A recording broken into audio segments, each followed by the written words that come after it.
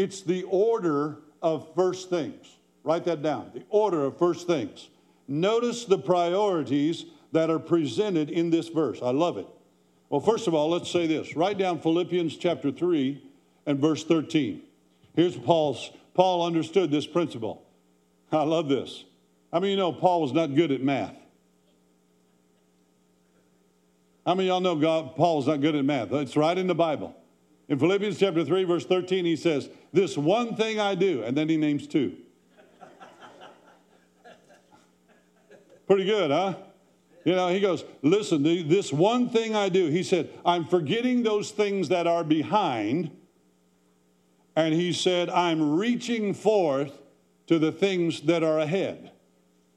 In other words, I'm always, listen to me, you're always adjusting your priorities. Anybody that goes way off extreme, that is not an adjustment. That's a leap of stupidity. You see, you understand this. Please get this. The church is an organization, but it's also an organism. And an organism is always breathing. So it is expanding and it's contracting. It's expanding and it's contracting. There's times when there's a lot going on. There's times when nothing's going on. Why? Because it's breathing. You got to get a hold of that. Because there's times when, man, it seems like, wow, the house is full and everybody's excited. But then all of a sudden, it starts contracting now. What are we doing wrong? What's going on with us? No, we're breathing. We're an organism. All right? Now, the order of first things out of this verse, he says, first of all, prepare your work outside. Prepare your work outside. What does that pertain to? Well, that pertains to training. While you're here this week, you're not only hearing the word of the Lord. I'm not here just to inspire you, but I want you to be trained. Why? Because if you're trained, you can go out and you can do this yourself. And that's ultimately what I want in your life, is that you be able to do this yourself. Training. And so that we have based our life based on that. Our mission statement is taking healing to the nations by training people to touch their world. That's our mission statement. And I've done that now because I have this anger, I have this hostility against ignorance, because I believe the enemy, more than suppressing us and depressing us, what he does is he keeps us ignorant, because if we knew, we would know ourselves how to get out of depression. We would know how to get out of oppression. We'd know how to get out of defeat. We would know how to get out all those things. If we only understood the principles of God and applied them to our lives, we would be our own victorious person and crown ourselves. All right, thank you very much. Training. So for us, what we do is we train in several areas. First of all, we train in relationship things, dealing with people. I mean, it would be a perfect world if it just didn't have people. Isn't that right? Then we'd have a perfect church. No people. Okay, moving along. Here's another one. How to support. A lot of churches don't know how to support the vision. They know how to support the pastor, but do you really know how to support the vision? Because the vision is what we're going to give an account for, not the pastor. He'll come and go. They'll come and go. Leadership will come and go. But do you know how to support the vision of the house? And so God has called us to come in and do those type of things. It deals with the concept of a team. Everybody say team. All right. Another one is we teach on communication. Oh, boy. The number one battle in the body of Christ, period, is communication. I mean, learning how to speak, learning how to listen.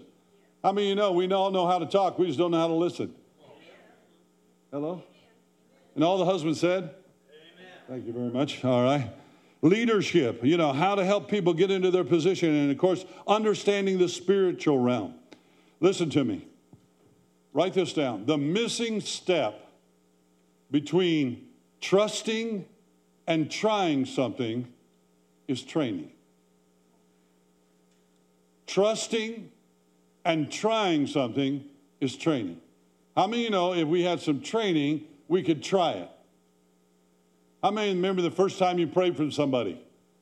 Your mouth got dry, and you got a lump up in your throat, and your hands started sweating, and Sonny's going, go ahead, pray. And you're going,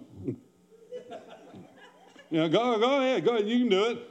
What do I say? Well, whatever God tells you to say. Well, what's that? I don't know. Sonny's not God. You know, how many of you know that, all right? Some of you thought he was. I'm just letting you in, you know. But how many of you know the first time you try something, how many of you know if you don't have the training for that, sometimes you try something and realize you're not equipped. Boy, I always like to be around people who cast their first demon out. Oh, man, that is a party in itself. You can bring the Dr. Pepper and chips and everything. I mean, it's a riot. Because you don't know who's getting delivered, the one delivering the person or the one that's being delivered, you know. You just don't know. I mean, it's a riot, you know. Casting that demon out, you know. I said, man, you're doing good. Keep it up. And they go, really? Yeah, go ahead. Did you pray today? Well, yeah, why? Well, in case it jumps off of him and gets on you. Okay, all right, you know. But see, for me, I love to do this. I remember Bill Garrett. Some of you know Bill. I remember he was a new Christian, and we were doing I said to him, I said, Bill, let's do a missionary trip down to Mexico. And he goes, a missionary trip? He said, I don't know anything about doing anything. I said, don't worry, I'll be with you the whole time. So we get down to Mexico, and we get with the missionaries down there, and they needed somebody to go with this young Mexican evangelist, and me to go with, somebody else to go with the missionary. So I said, Bill, you go with him, and I'll go with this one. He goes, I thought you were going to be with me. I said, I'll be with you in spirit, brother. Hallelujah. And man, he's got a tale to tell you. He came in that night at midnight. He was covered with mud from the top of his head to the bottom of his feet. I said, what happened to you? He said, we were out in a field somewhere, and there was a big old lake, and they just drove right through it. And then we got stuck, and we all had to get out and push the van. I said, glory to God. You've been baptized on the mission field, brother. Hallelujah. Okay? Prepare your work outside. Don't be afraid to get training. And don't be afraid to say, I don't know. Don't be afraid. All right, here's another one. Get ready for your field. Remember I talked to you about that mystery last night? God has a field prepared for you. It may be your grandchildren. It may be your children. It may be your neighborhood. It may be a public school. It may be a Christian school. It may be somewhere God's got a field for you. Now look at this. Why? Because your field has to do with placing and positioning. Notice, the principle in the garden is this. Adam did nothing for his place. God did it all. God took Adam and he put him in his garden. God is getting you ready for your garden. Come on. He's already prepared it. Hosea, I love this one. Hosea says, there's a harvest with your name on it. There's a harvest with all around Cowboy Church, his name on it. And you that are watching by Facebook, there's a harvest with your name written on it. Now, are you going to pursue that harvest? See? Placing and positioning is very powerful. And then it says, afterward, build your house. Deals with the dwelling, things that are necessary in your life, things that will establish you, things that will make you to continue on in the things of God and in that arena here. And so it deals with the dwelling. Some of it is an actual house. Sometimes I think we do this backwards. We get married, then we go try to find a house. Okay, moving right along. When we actually should do like the Jews, they get married, but they don't live together for a year. Why? So the son can get his house in order and set up. That's the principle here from a Jewish concept. What if the church started taking our young people and saying, you two are going to get married, then let's all pull in together and be sure that they start off with the right foot. We don't do that. Okay, moving along. Thank you for your enthusiasm. It says in my notes, they'll get real quiet when you say something like that. All right, Terry. You know. The last one is establish a home. A home is different than a house, different than a dwelling. A home is marriage and family. One of the things we need to teach our young people is how to have a proper marriage. We need to teach them how to have a family. Because the reason that they got together, I always, when I did marriage counseling, I would say, why is God bringing you together? What does he want you to do together that you can't do by yourself? And the primary reason is that creation would continue going forward. Creation has never stopped. The day creation stops is when God dies, and he doesn't die. So creation continues on. And how do we know that? Because I got a little 6-month-old grandbaby, and he was created by a father and a wife. Creation continues to move on. See? And so the purpose of a Christian marriage is not just so we can fall in love. In fact, if you really get down to it, that wasn't the basis for their marriage in the Bible. It was money. The father received money for the daughter. It was a business deal. Oh man, I'm popular as pork chop now. I'm telling you, man, in a synagogue. I'm telling you, you know. God told me the other day. He said, "Terry, we do marriage seminars." I said, "Really? Do you do how? Tell me about your marriage seminar." He said, "We do Bible marriage seminars." I said, "Really?" I said, "Well, then, do you teach the women they got to walk 15 yards behind the husband?" He goes, "No, we don't teach that." I go, "Then you're not teaching Bible marriage." Amen, Terry. Keep it up. Hallelujah. I believe I will. Hallelujah. No, we're Americans. We got American marriages, right? That's right. The husband says, "Yes, ma'am," and that's it. And then goes out and does anything he wants to anyway. Isn't that right, ladies? All right, okay, moving right along here. Boy, I got out of that one. Hallelujah. You know, first, let's look at the word first in Greek. It's the first in time, the number, first in rank and value, the most important. The dictionary says foremost in place, preceding all others in number. The first thing, that which is before anything else, the beginning, the first move, fresh start, the starting point, the place of new departure, a new day. Priorities, first priorities, first putting first things first. Look at your neighbor and say, "I'm going to start putting first things first." Would you do that? Now look at your neighbor and say, "You're going to start putting first things first." Now, let me tell you why this is important. This is the whole basis of what we're doing tonight. Priorities give you the power. How many of you want power from God? How many of you want power? Raise your hands. Let's see. 1, 2, 3, 4 of you. Okay. Priorities give you power to say no.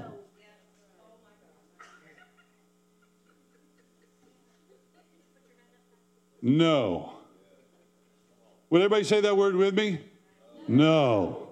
Let's say it again. It sounds so good. No. When we know what is important, see, that's the problem. If we don't know what is important, if we know what is important, we will do what is important and receive the blessings from doing what is important. Are you with me? You see, we need to understand that there are some key concerns that we need to have. First of all, you have to tell me what you expect of me. You have to give me an opportunity to perform what you want from me. You have to let me know how I am doing. Now, we're Christians, right? So if a guy was screwing up, we go, "Man, you're doing a great job of screwing up." No, we don't do that. Why? Because we cripple people when we only tell them they're doing good when they're doing bad. Now, don't leave them there and beat them up. Evidently, they missed a step somewhere. The line of authority is out of whack. Somewhere along the line, there's an alignment that's got out of place. So you got to help them get the alignment back in place. And then you got to be the voice that encourages them along that way. Give me guidance where I need it.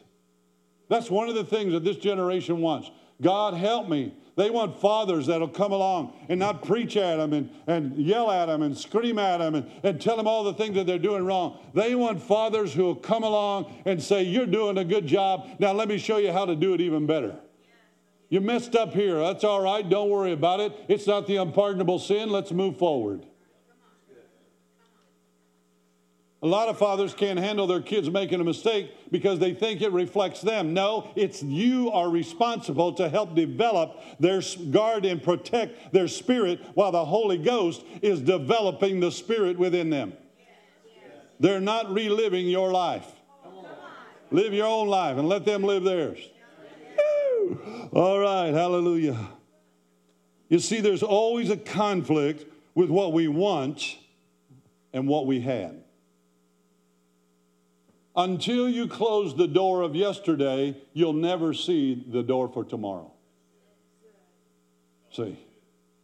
You see, when we start seeing all of a sudden now, when we close the door to yesterday, we start giving birth to new systems for this time, this day, today, this new era. All of a sudden now, you're thinking different. All of a sudden now, you're contemplating different. All of a sudden now, your meditation is different. All of a sudden, these things are going, why? Because you closed the door on that system there, and now you're moving into the next system of God that looks similar to what you had, but He's expanding on it. How many believe that's God's will? You see, systems produce results. How many have ever heard, let's talk about the need for prioritizing. And I'll jump on this because I got this out of a secular concept, and it's really good. How many have ever heard of the Pareto principle? It's called the Pareto principle, P-R-A-E-T-O principle. The Pareto principle is this. It's called the 20-80 principle. The top 20% of your priorities will give you 80% of your results. All right? This is a study they've done. You see?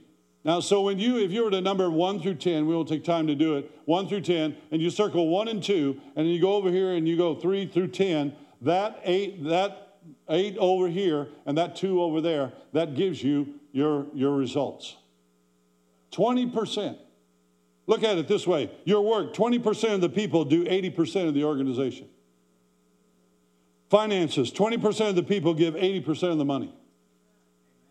Appointments, 20% of the people take 80% of the time. Leadership, 20% of the people make 80% of the decisions. Time, 20% of your time produces 80% of your results. Sermons, 20% of the message has 80% of the impact. 20-80, 20-80. Now, let me tell you why this is important. Because with 20%, it's where you're using your strengths. You're using your strengths. And when you use your strength, you produce the results, 80% of your results.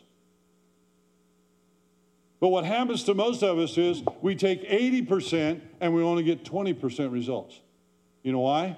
Because the 80% over here is your weakness.